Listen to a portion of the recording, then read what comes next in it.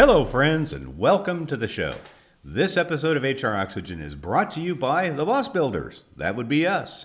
Hey, for this year, we are really ramping up our training options. Now, post-COVID, we did a lot of virtual work. We had our Art of the Great Boss Masterclass.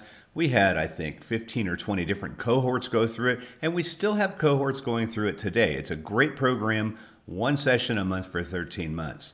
But we also realize that audiences are ready for us to come back on the road and visit them at their house. And so we are implementing a couple of new programs. Well, they're not really new. Well, one of them actually is very new. The first one is our 2-day driving results on-site management skills workshop. This involves learning how to manage people, learning about yourself, learning how to motivate, lots of exercises we do together, lots of opportunities to practice. Our second option, though, is a new hybrid option. And so what we wanted to do with this one is to establish an entire year with an organization. 3 in-person, 1-day on-site visits with virtual sessions in between. So in the in-person sessions, we can really work as groups. We can do some practice, some skill practice, and then we can touch base throughout the year with those individual virtual sessions. So that is our second option. We're obviously going to continue our Art of the Great Boss cohorts, but finally, you can also license and teach our curriculum. We've developed it to the point where really anybody could step in. There's a very robust Train the Trainer guide. I will also come on site and teach you how to teach the curriculum, so you can do it at your own time, your own pace, your own schedule. For information on all of these programs, just check us out online at thebossbuilders.com. Should the cabin lose pressure, oxygen masks will drop from the overhead area. Please place the mask over your own mouth and nose before assisting others.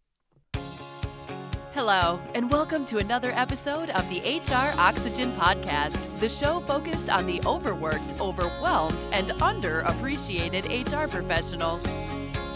And now, here is the host of our show, the Boss Builder, Mack Monroe.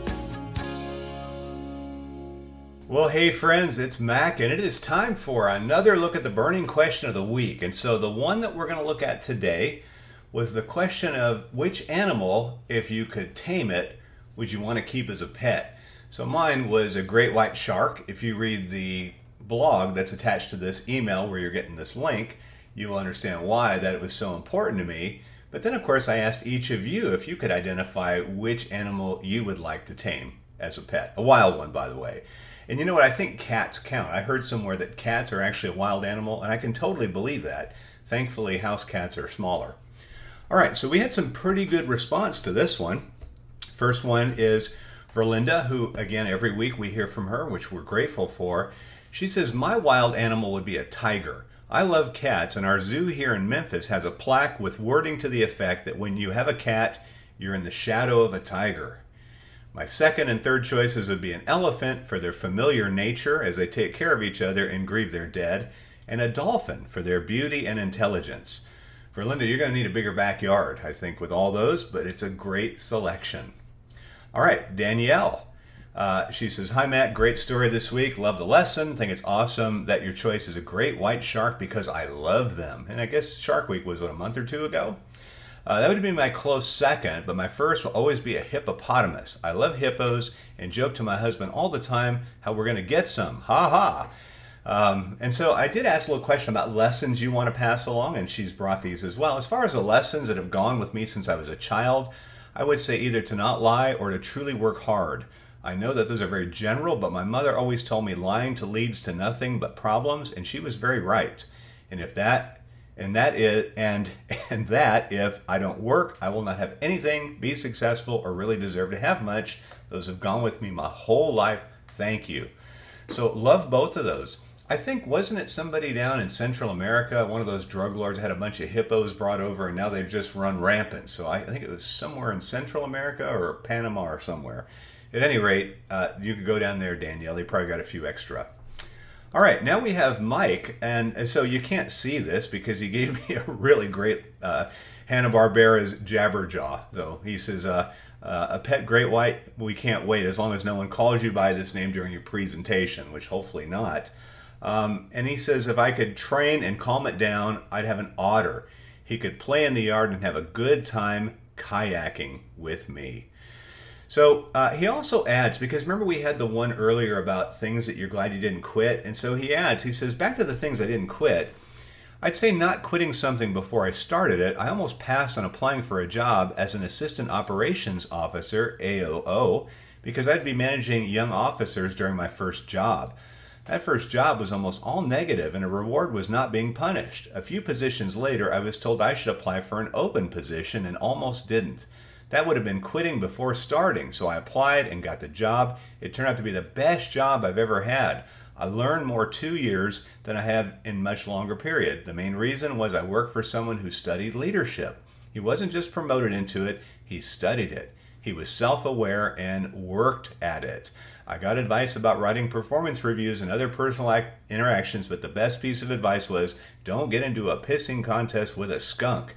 It was a lesson about influence and authority, somewhat similar to you can be right or you can be happy. So lots of words of wisdom. Mike, thank you for sharing those with us. All right, now here is Rob, who is giving us more stuff, which is great because I love chatting with him. So this is my friend Bob Rahal. He says, another great story, Mac. Thanks for including me in your video notes. I think the best advice I got and continue to give in this day and age is to have a good work ethic and try to have fun at the job site. Not always easy to have fun at jobs that are monotonous and sometimes boring. One time I was stocking paper products on the shelf at a grocery store and pretended it was an Olympic event. So I went as fast as I could and did the fake fan yelling under my breath. I got a little loud and some strange looks from customers. I was able to amuse myself and make some fun out of a tedious function. I guess an animal I would like to tame would be a lion, for selfish reasons. I would dare people to mess with me. I got bullied a lot in school, so I think it might come from that. Plus, I'm a Detroit Lions fan. Take care. And the Lions are definitely showing signs of life, so thank you, Bob, for submitting that one. All right, here is Heather, again, another regular. Hi, Mac. I hope you're enjoying the fall season and gearing up for Halloween. We're decorating for fall at work, and later this month we'll have a contest for Best Decorated Office Space and Best Halloween Costume. Looking forward to that. It is truly the happiest time of the year, isn't it? If I could tame a koala bear, I would want one for a pet. I love how cute and cuddly they look, and I love that they raise their babies in a pouch. It's always been so interesting to me. So, actually, I found this out when I was stationed over in Australia. They're actually not bears. They're marsupials, same family as the kangaroo, which means they stick their infants in the pouch, right?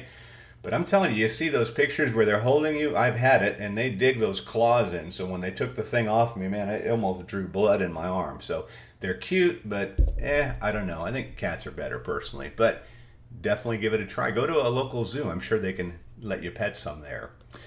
Last is from my friend Vince, and he says, love your story of being fired. Wow, that's a hard message from your father to you.